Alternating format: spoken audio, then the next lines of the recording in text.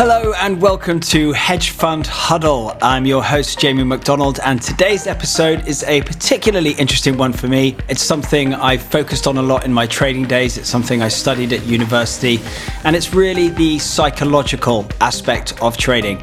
And I guess a little different to previous episodes we've had in this series. I think this episode is going to be extremely interesting and useful for whoever you are, really, whatever field you work in, because it's about approach, it's about psychology, and it's about basically performance. So the great news is that we have two longtime experts in the field to talk to. Today we have Dr. Richard Peterson and Dr. Alden Cass. And for those of you who study this area, those names will be very familiar to you. But for those of you who don't know them, what I am going to do is say welcome to Richard and Alden. And Richard, why don't you start first and just give us a little bit of an introduction about your background and in particular, what area you focus on. Thanks, Jamie, for the intro. I'm a psychiatrist by training, but have long been involved in financial markets. I originally was a quant, actually developing systematic models, and became very interested in how do we understand the human interaction with financial markets. And in doing so, realized, well, to do that, to really understand deeply about people, I've got to study that in more depth. So I went to medical school, did a psychiatry residency, and since then have been coaching hedge fund managers, portfolio managers, analysts over many years now, and doing research on how can we optimize performance in these uncertain, chaotic environments like financial markets. How do we optimize the decision-making process? So that's really what I've been focusing on over many years. And in the meanwhile, I've also continued on the quant side and work in the data industry, producing media-based sentiment data using natural language processing on media flow. So also trying to understand how information flow impacts trader and human decision-making in financial markets, but on the other side, systematically, so that it can be used in quantitative models. Thank you, Richard. And Alden? Thanks for having me today. I got my start in this whole Wall Street sector as a clinical psychologist in 1999. I actually did one of the first clinical investigations on the mental health of financial professionals in the last 50 years in the United States, and looked at a lot of the coping skills and some of the things that are affecting people's performance from a clinical perspective and how they cope with stress and whatnot. I did this in 1999. So since then, that kind of landed me in the Wall Street fishbowl.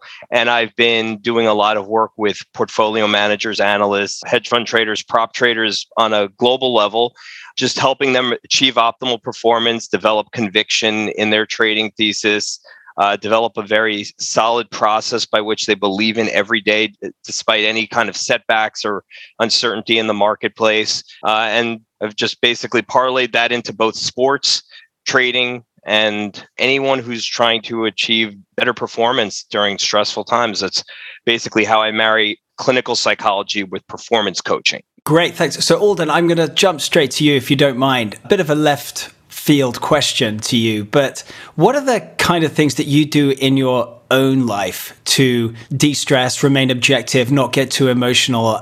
This is one of those questions where it's judge a man by what he does, not by what he says. So I'm just interested, and Richard, if you don't mind, I'd like to ask you the same question. What are a few things that you do in your own daily life to stay grounded and to ultimately to optimize your own performance? Well, I'm a big fan of this question because I really do practice what I preach.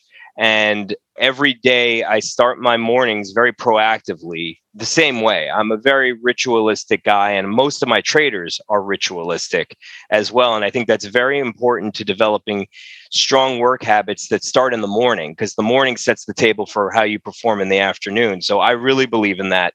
I do that myself. So every morning, after I send my kids to school, I get on my Peloton tread, run 3 miles, listening to my music that I listen to get fired up in the morning, have my coffee, breakfast, get myself mentally prepared to start the day. And on weekends, I always play some kind of sport. So I'm involved in a touch football game with guys probably 15 years younger than me that actually focus. It's, to me, playing football or softball with younger people actually allows me to remain competitive because just like my clients are, they're very competitive individuals. I am as well. And playing sports, it allows me to turn my brain off for a couple of hours. Or at least activate maybe a different part of the brain? Well, it allows my hand-eye coordination to just take over and my whole body-mind connection to flow more synergistically than it normally is, because I'm totally locked in for 50 hours a week, listening to people, coaching them, directing them, having to take in all that data and spitting out results immediately. And when I'm playing sports, I'm reacting to the environment around me. When a guy's coming after me and playing football on a Saturday morning and it's 20 degrees, I'm not thinking about anything that I've just thought about for 5 days. I'm actually just in that moment, living it. I'm not thinking about anything that's stressful other than to get, as a quarterback, just getting that ball to that wide receiver and finding out who's open and getting around the defender. It's just reaction. And to me, that is freeing because I'm so locked in during the week. And I think that that's a great way for people who do things like meditation, they do boxing, they do CrossFit, they do all these classes to get away and turn their brains off for an hour. And that's part of one of the techniques I use with my clients is to help them. I have something called a mental highlight reel that helps them turn their brains off as well for 15 minutes. It's so interesting you say that. And in moments of madness, some of my friends come to me for advice even. And the first thing I say is you've got to be exercising. And if they're not doing that, they need to be doing that. But even more specifically, what you just hit on, and some people have used rock climbing actually as something, because you just need to, in that moment, you need to be so focused that you can't think about anything else. Yes. So it's not just a sport like running where you're actually constantly thinking, but a sport where you are actually forced to focus on something else. Reacting. Mm-hmm. Well, that's very interesting. Well, Alden, thank you very much. So Richard, how about you? How do you go about your daily routine to make sure you get the most out of your day? Yeah, Jamie, that's a great question. I like how you do the practice what you preach approach. So as you pointed out, exercise is key. So is diet. So I do hot HIIT or hot yoga 4 times a week. I do cold showers, like really cold. I don't have the plunge pool yet, but I'm in that direction. I find that's really, really helpful. I do a little meditation script every morning. I have a routine. As Alden said, a routine is important. So I have a routine, but I don't do the full, say, 20 minutes of meditation. I'll do about 3 minutes of meditation. I do about a 1 minute visualizing my best possible self, which is visualizing who you want to be that day, how you can be your best self that day. And if you have some challenges coming up, rather than yourself, is there a role model or somebody you can visualize and live through or imagine yourself being in their shoes in that situation? So I'll do that for a couple of minutes. And then some days, not every day, I'll do a gratitude list. And that whole routine can take me 10 minutes. So it's pretty quick in the morning, but I do find it makes a big difference. So that's the whole routine of the best possible self, meditation, and gratitude. And then I used to have a much longer one, but it's got to be flexible and it's got to be realistic with your life. And so if you have little kids, as I believe Alden does and I do, you can't really spend 20 minutes necessarily every morning doing that unless you're going to take a big cut out of your sleep. So you've got to be flexible with these. Find what works for you. So that's what works for me.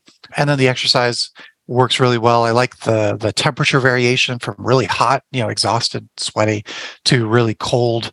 I find that that's been really useful to maintain kind of a. There's literature that shows that maintains a balance, your ability to be resilient in the face of stress or anything that comes up. Oh, and I take supplements too. I take certain supplements. I'm not sure I want to endorse anything on this podcast, but I certainly, have my little supplement stack that I take every day. Omega-3 fish oil is one, of course. I take a couple grams of that every day.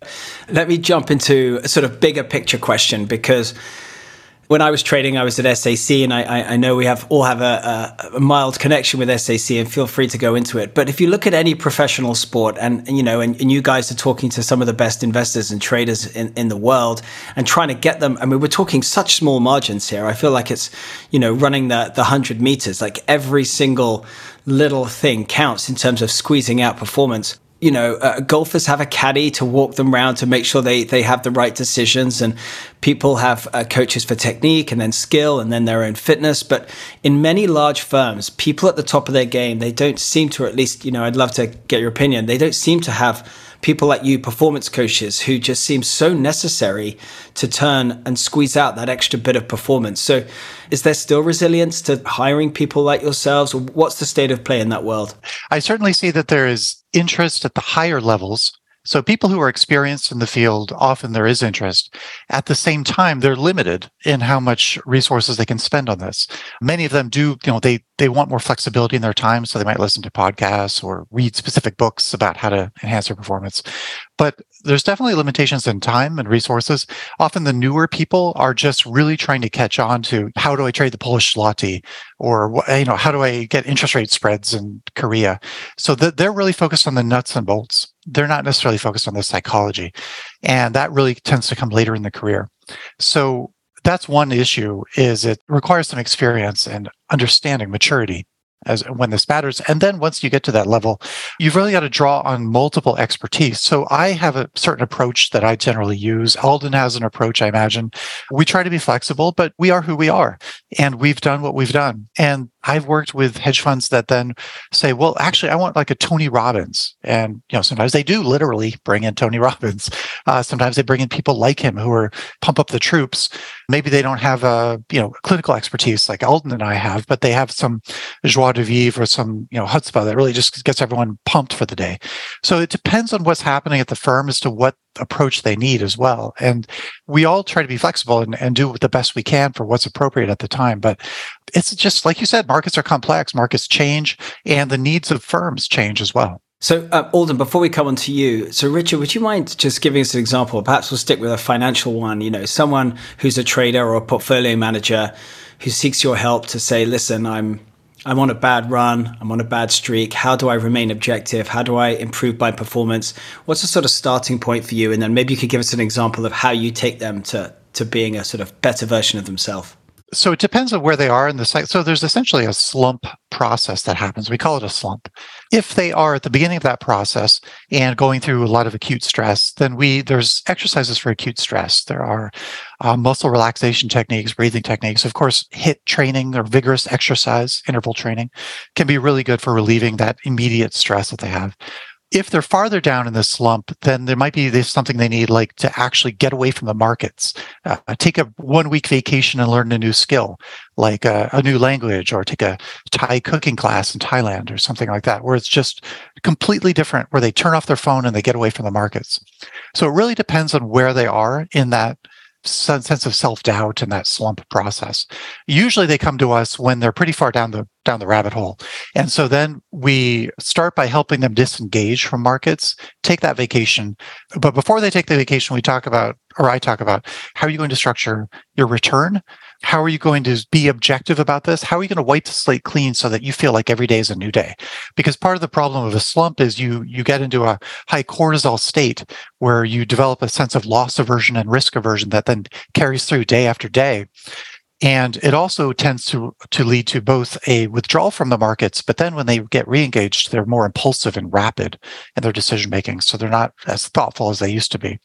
So we have to make sure they don't make any impulsive decisions, but also that they re-engage slowly and methodically with a disciplined process. So we set that up before they go off on their vacation, and then get them back into it when they come back. Hit the reset button. Hit the reset button if they're far down on the slump. For most people, if you're just having a bad day, there are other things like take a walk in nature, take a hike for the weekend with your dog and your family, ways to kind of recalibrate if it's not a severe slump. It depends. But if it's gone on for more than a few weeks, then people actually biologically change, and you have to do a biological reset. So Alden, perhaps you can start with a bigger question of how are you engaging with some of the bigger firms and how that landscape is changing, and then again, like Richard did, maybe give us a few examples of specific cases you've been through.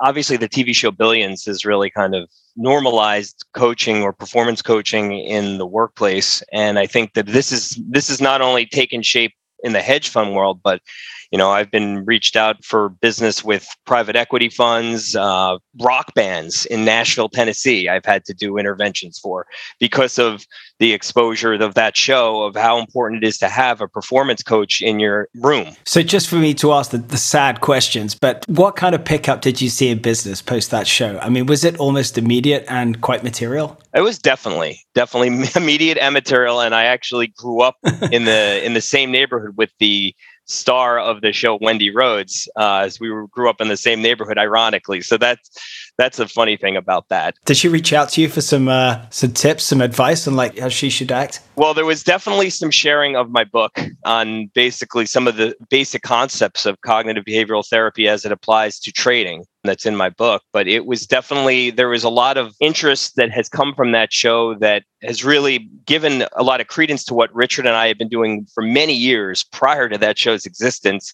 But we were kind of under the radar. And people like Dr. Ari Kiev, that you knew very well, he was one of the pioneers of this type of role within a company. But I think it's spread all over. It's in law firms now. The Big 10 corporate law firms have these performance coaches as well. So this has become more normalized. There is a little bit of hesitancy amongst employees of hedge funds and any company to have an in-house coach, in my experience. As much as I have been asked to do it, there's a huge uptick in my own private practice of people who come on their own outside of the firm because they want complete confidentiality and they want there to be no awareness that they need to fix something. And I think that there's still that little stigma in Wall Street, no matter whether you're a trader in private equity or a broker, that you don't want to show weakness or show your bosses that you need extra help or support.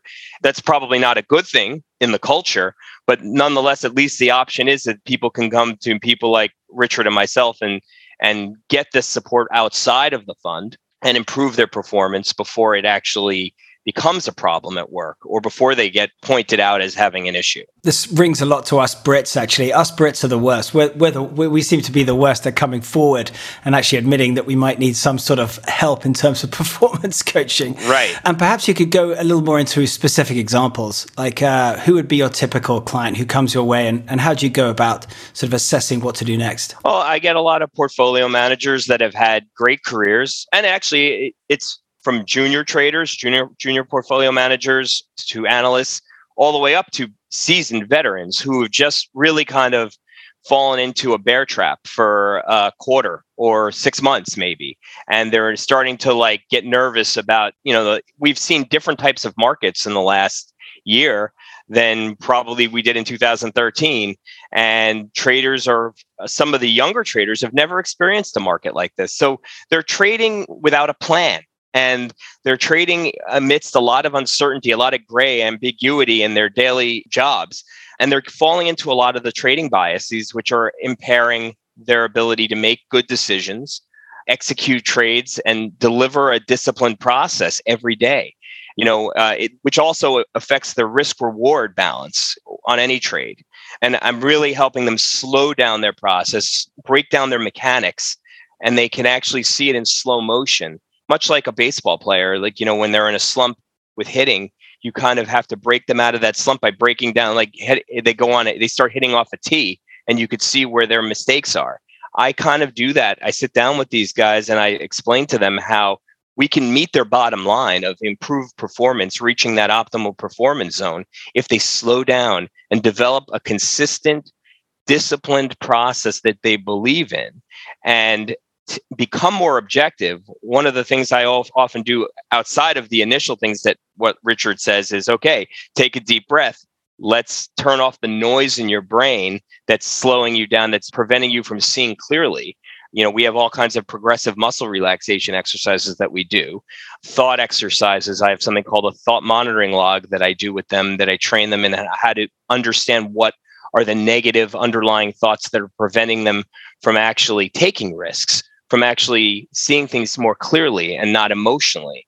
They're making a lot of emotional decisions. So I help them really understand how emotion plays into this, not to avoid emotion, but to understand what part of the emotion is helpful and adaptive and which part is maladaptive and self-defeating, and allowing them to really develop a what I do is often have people slow down their process by creating a checklist of all the things that have ever worked for them in their type of trading, in their specialty, and to really like create almost like you check off these boxes. If the trade meets that criteria, all of the criteria that has made you successful before, you don't think about it. You just execute.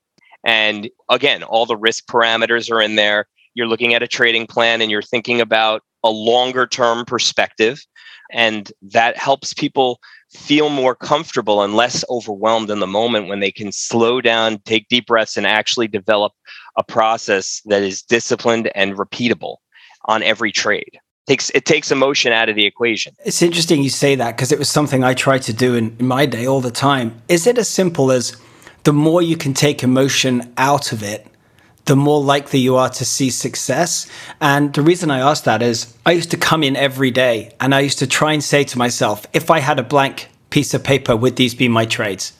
It's very difficult because when you have a position on, you naturally have a bias. You naturally have a confirmation bias, and it's very difficult. And I remember when I used to get in, if I was long some kind of stock, whether it's, Johnson & Johnson, I would just naturally gravitate towards reading a buy note on Johnson & Johnson just to make myself feel better. Right, a positive analyst note. Yeah, but actually the thing to do is to find a sell note on the stock and read that and see what the others are saying. So I should also say that people listening may not be professional portfolio managers and they may just be getting started in the world.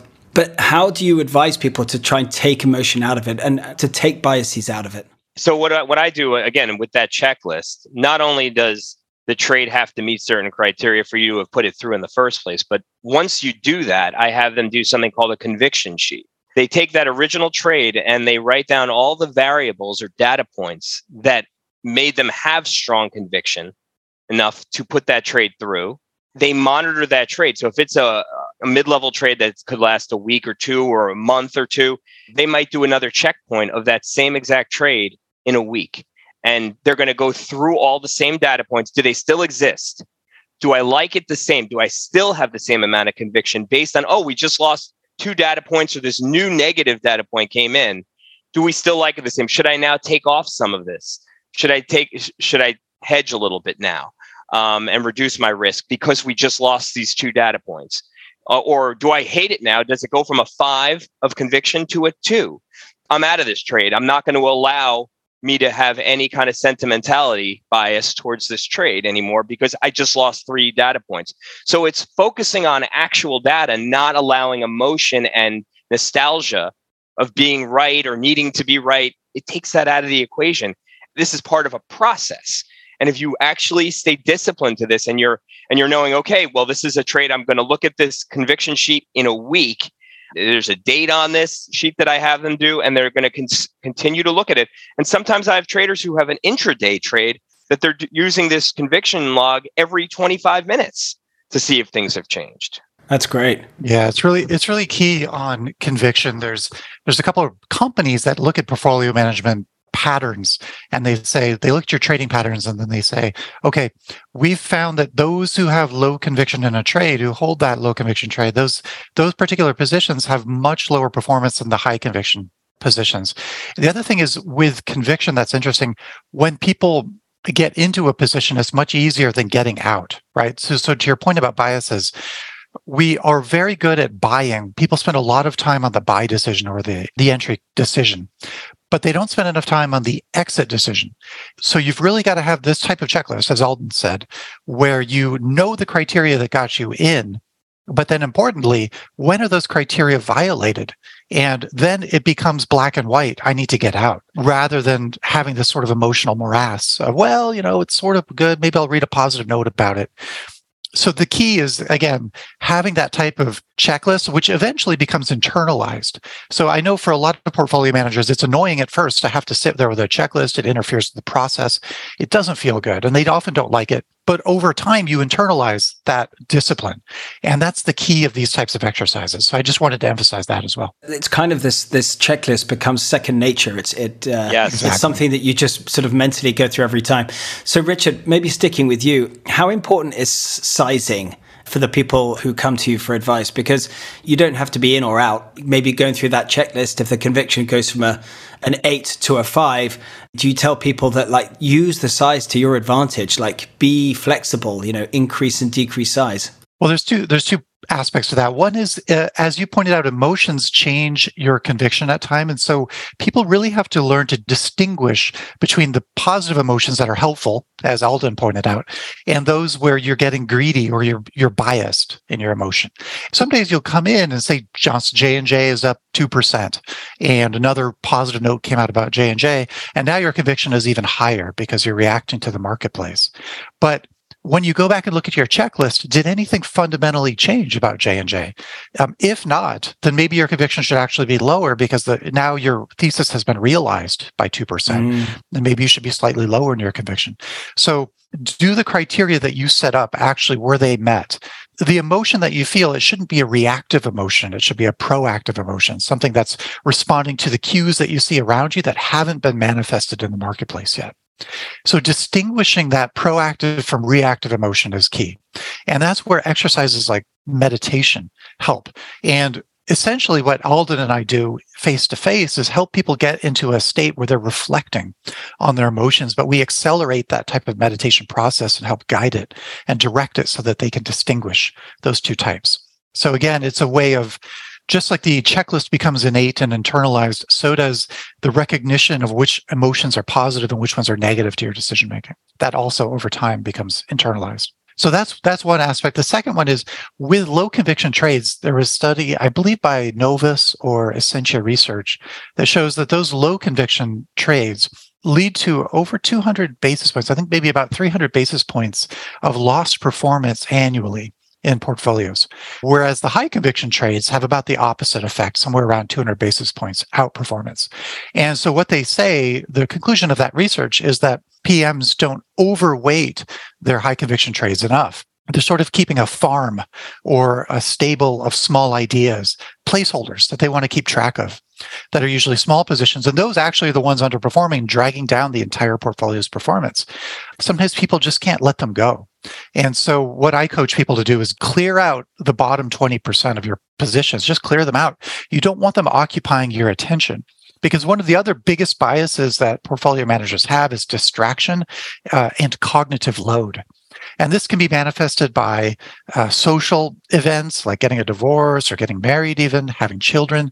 All of these occupy our minds, moving a house, and they have been documented to impact performance because they erode the quality of our decisions because of just the virtue of distraction.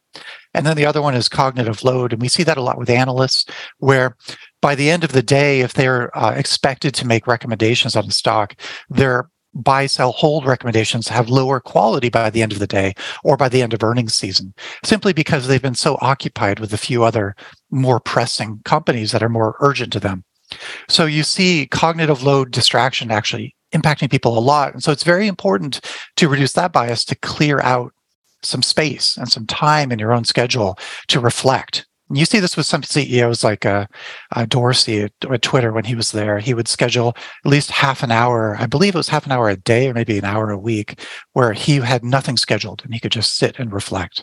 So having that reflection time is key as well. Jamie, that's a very important point that Richard's talking about with distraction and how valuable it is to have people who have actually clinical backgrounds around these individuals who are trading with large sums of money, because a lot of the real life, the personal life, does sneak into their trading, and the emotion that comes with real life, it cannot be ignored. And one of the things that I actually phrased it within my practice, it's called lifestyle portfolio management, where we focus with my traders on all those different elements, diversifying their energy and focus into a bunch of different buckets, not just trading, because they're also very much focused when they come into my office to, let's get to the bottom line, let's make me make money again, let's get me back to optimally performing.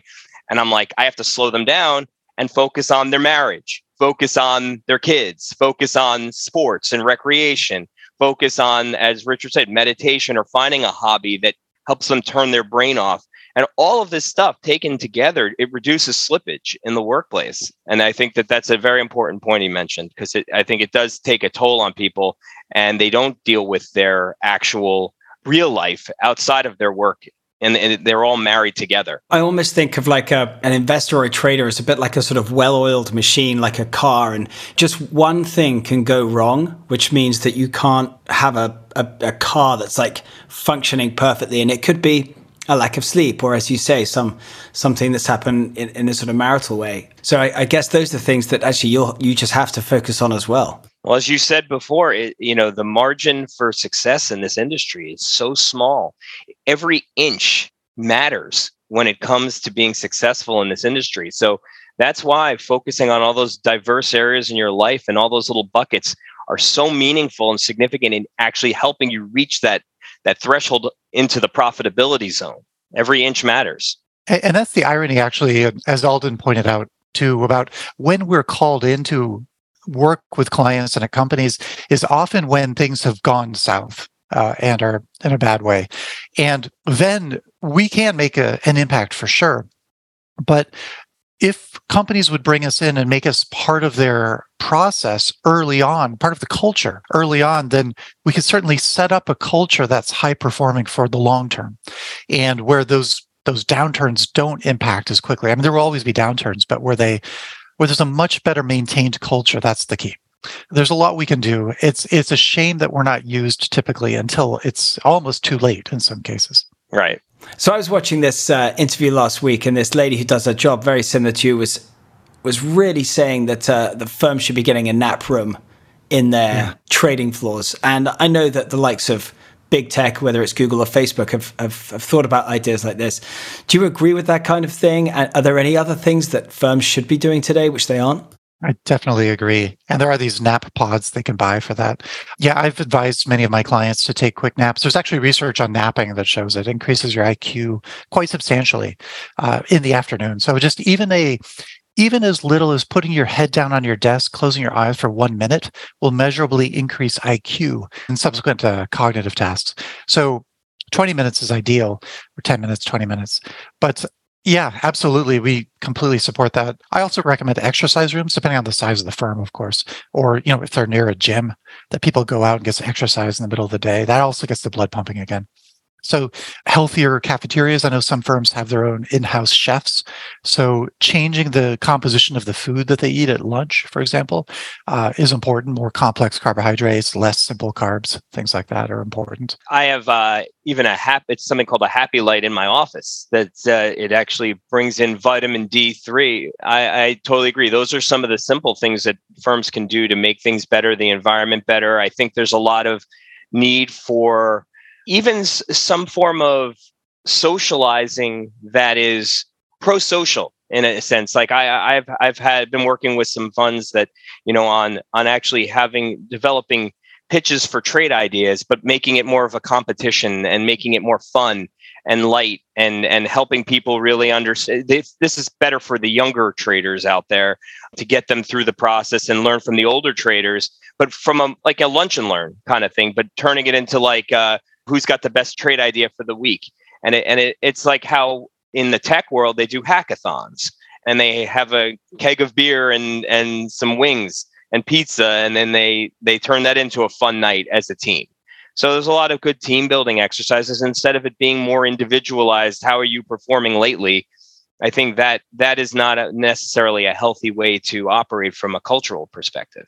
Yeah, I remember in my trading days, I remember feeling how lonely it could really be. I mean, obviously I worked for a firm, but it was a pod shop. So you were so in your bubble and it could be so lonely at sometimes that more team building exercise like that, I know I would have benefited from. Alden, I had another question for you. I think naturally I would put myself down as somewhat of a risk averse guy, which is odd considering I didn't do fabulously well, but I did okay in trading for quite a while.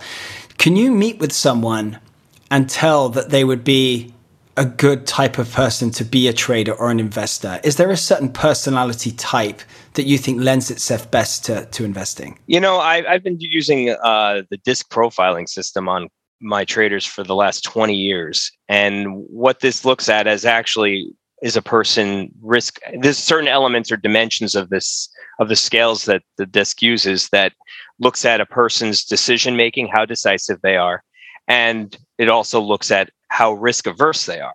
I've seen people who have really profiled on this as really impulsive, decisive risk takers.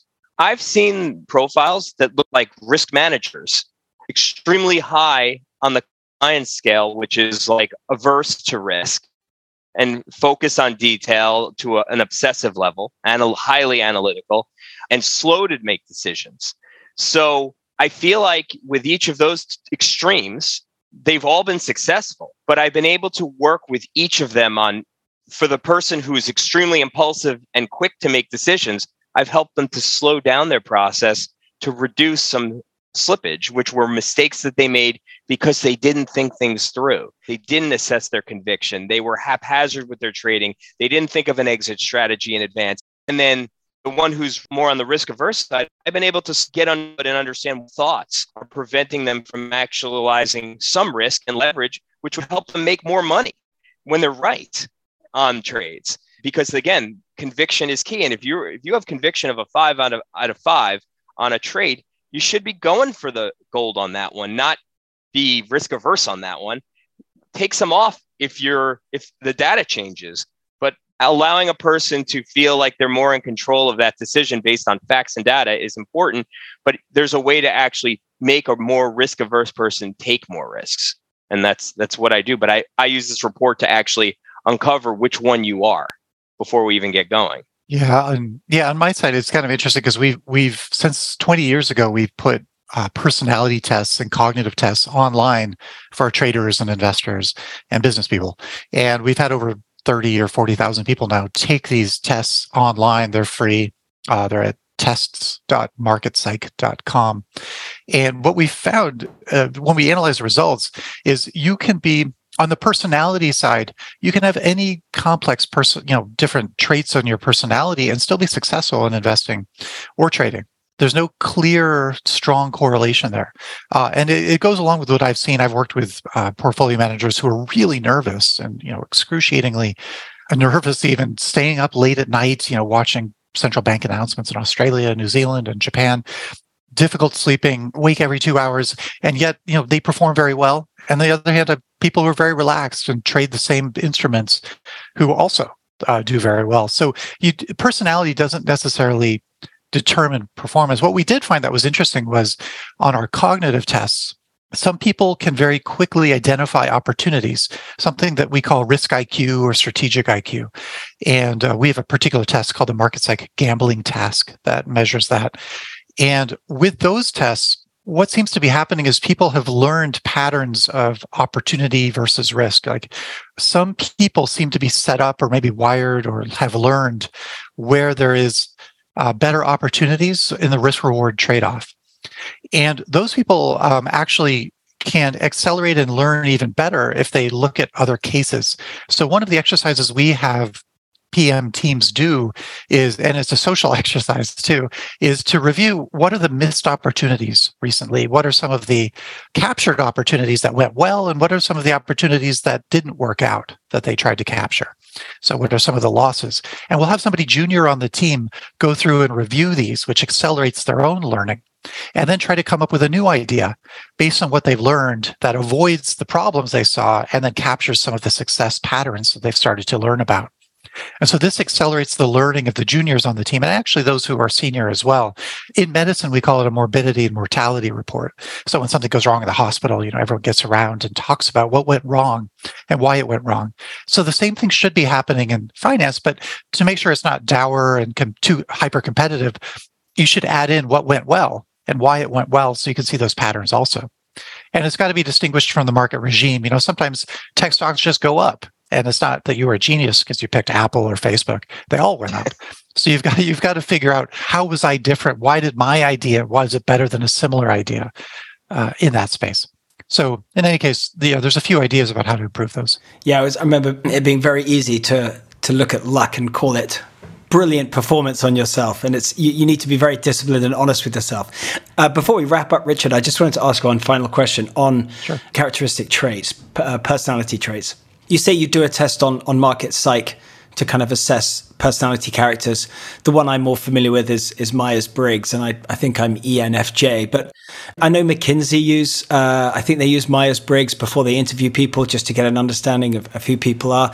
Do you feel that, could someone who's listening to this go on and, I know you were just alluding to it, going on and do a personality test and just see what kind of trader they should be, not whether they'd be better or worse than anyone else, but just what kind of risk appetite they have and are able to handle? They can. And in our test, we do give, color-coded responses of red, yellow, and green as to, which traits generally correlate with higher success. But the correlation is weak. It's statistically significant because we have tens of thousands of people have taken the test, but they're generally pretty low correlations. Your R squared is, like 0.03, 0.04. So it's not much. But we use the NEO test, which is like the ocean, the 5-factor model. The reason we use that, it's a research-based test. The Myers-Briggs, there's a lot of controversy here, and I'll get maybe angry emails about this, but when you look at it, if you take it in the morning and you take it in the afternoon, there's a 50% chance you'll have a different type. So if you take it later in life, there's a much higher percent chance you'll have a different type. It's not reliable over time. It is face valid in that what you say about yourself does get reported back to you, and then it feels like it's genius.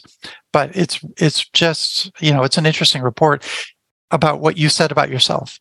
Similar to a lot of personality tests, the DISC is a very good test that Alden mentioned, the DISC and then the NEO, the NEO is a bit more obvious, but it is research valid, and that's why we use it. Guys, I honestly feel like I could chat to you for the next 2 hours, but we have run out of time. But perhaps I can just start with you, Alden, to wrap up. What kind of, and please feel free to mention some articles and literature you've written yourself. What kind of things do you advise people read just to sort of make sure that they're sort of fine-tuning their performance skills? Any concrete advice you want to give people out there? And also, how can people get in touch with you if they want to get in touch with you? Well, a lot of the things that, I work on with clients is education and making sure that they're doing a lot of research and their homeworks every morning. But one of the things, as I said to you before, routines and rituals and all that is very important in the morning.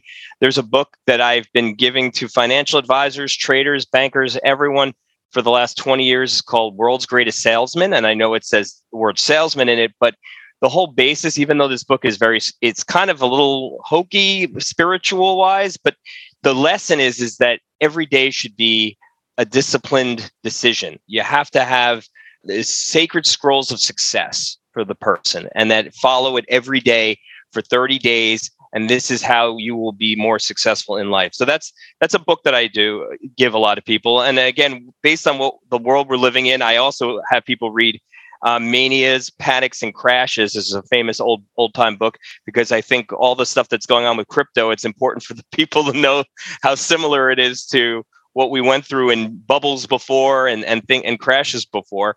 And my own book, Bullish Thinking, which is also aimed at teaching people using cognitive behavioral skills how to be a better, more emotionally disciplined trader, despite uncertain markets, uncertain trading patterns, and basically becoming more resilient over time. I think that if I had any more lessons to give, it would be that, you have to learn how to trust your hands. And the only way to trust your hands is to have a process you believe in and that's repeatable. And that starts with good habits. And good habits in the morning leads to momentum.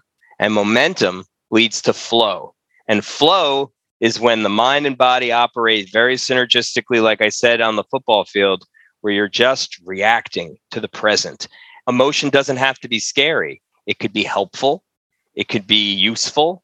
You just have to learn how to keep it even, keep it controlled, and learn from the emotion that's meant to be adaptive is supposed to tell you, get out of this.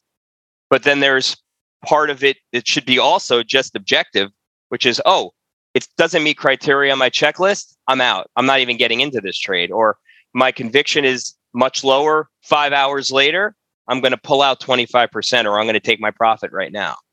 And it just simplifies decision making when you can keep emotion at bay. Get the mornings right and the rest will follow. Yeah. And people can get in touch with me. I do phone, work all over the world, remote work, lectures, group work, team building. And what's the best way for them to get in touch? You have email or Twitter or website? draldencast@gmail.com, draldencas@gmail.com, and my website is draldencast.com. Awesome. Dr. Peterson, a few takeaways from you. Yeah, I would say, Jamie, the book Tools of Titans by Tim Ferriss has some great exercises. And you can go, there's a few investors in that book and talk about what their rituals and routines are. So it gives you another perspective on that. And then, of course, Ray Dalio, Principles is great, though it's a bit heavy reading and there's a lot to get through. But if you start on that journey, he's done obviously a fantastic job with what he does, running the world's largest private hedge fund. So certainly you can get a few tips from there. And then, of course, I've written a couple books also, Inside the Investor's Brain, which is a bit more in depth if you want a lot of academic research about what has seemed to work historically, then that's a good book. We wrote a simpler version called Market Psych, which is also, I think, quite useful, especially if you don't want anything that's too technical or heavy. So, yeah, those would be my recommendations. And obviously, it's not an easy job that we have. It's not only about ourselves, it's also about the markets. So you compared us to a car and fine-tuning a car, but sometimes it depends on what road you drive that car on. If you drive a Ferrari on a mountain road, you're not going to get the same performance as, if you have some four-wheel drive. So it depends on what kind of car you are and what kind of road you're driving on. And then sometimes you just have no choice. You just go from A to B. The road, you don't have the choice what the road is going to be. It might be flooded, etc. So you've just got to figure out what to do. So understand that the markets are chaotic, that optimizing ourselves for these situations is important, but also that ability to focus down and to step back and see the big picture are key. So it's all got to be understood as a big dynamic moving picture, and it's not simple. We also find, I think Alden probably sees this as well, that as people get older, sometimes in the financial markets, they really appreciate the managerial positions more than the trading positions. You don't see a lot of traders over 40. So there are also, there's all sorts of dynamics, lifetime dynamics, et cetera. So yeah, I wish everyone luck. It's a challenging workplace. Well, you're preaching to the converted. I am over 40 and now I do this. So Richard, if people want to get in touch with you, what would be the best way? So marketpsych@gmail.com or rpeterson@marketpsych.com as well. It's the best way to reach me. Well, for anyone listening, if you've enjoyed listening to this episode, my bit of advice is to go back and listen to it again. There's some real pearls of wisdom in there. And I want to say, Dr. Peterson and Dr. Cass, thank you so much for your time. This really was great. Thank you. Thanks, Jamie. Good to see you again, Alden. Thanks for having us. Thank you very much for listening. And if you like what you heard, please give us a follow wherever you get your podcasts. The information contained in this podcast does not constitute a recommendation from any Refinitiv entity to the listener. The views expressed in the podcast are not necessarily those of Refinitiv, and Refinitiv is not providing any investment, financial, economic, legal, accounting, or tax advice or recommendations in this podcast. Neither Refinitiv nor any of its affiliates makes any representation or warranty as to the accuracy or completeness of the statements or any information contained in this podcast, and any and all liability, therefore, whether direct or indirect, is expressly disclaimed. For further information, visit the show notes of this podcast or refinitiv.com.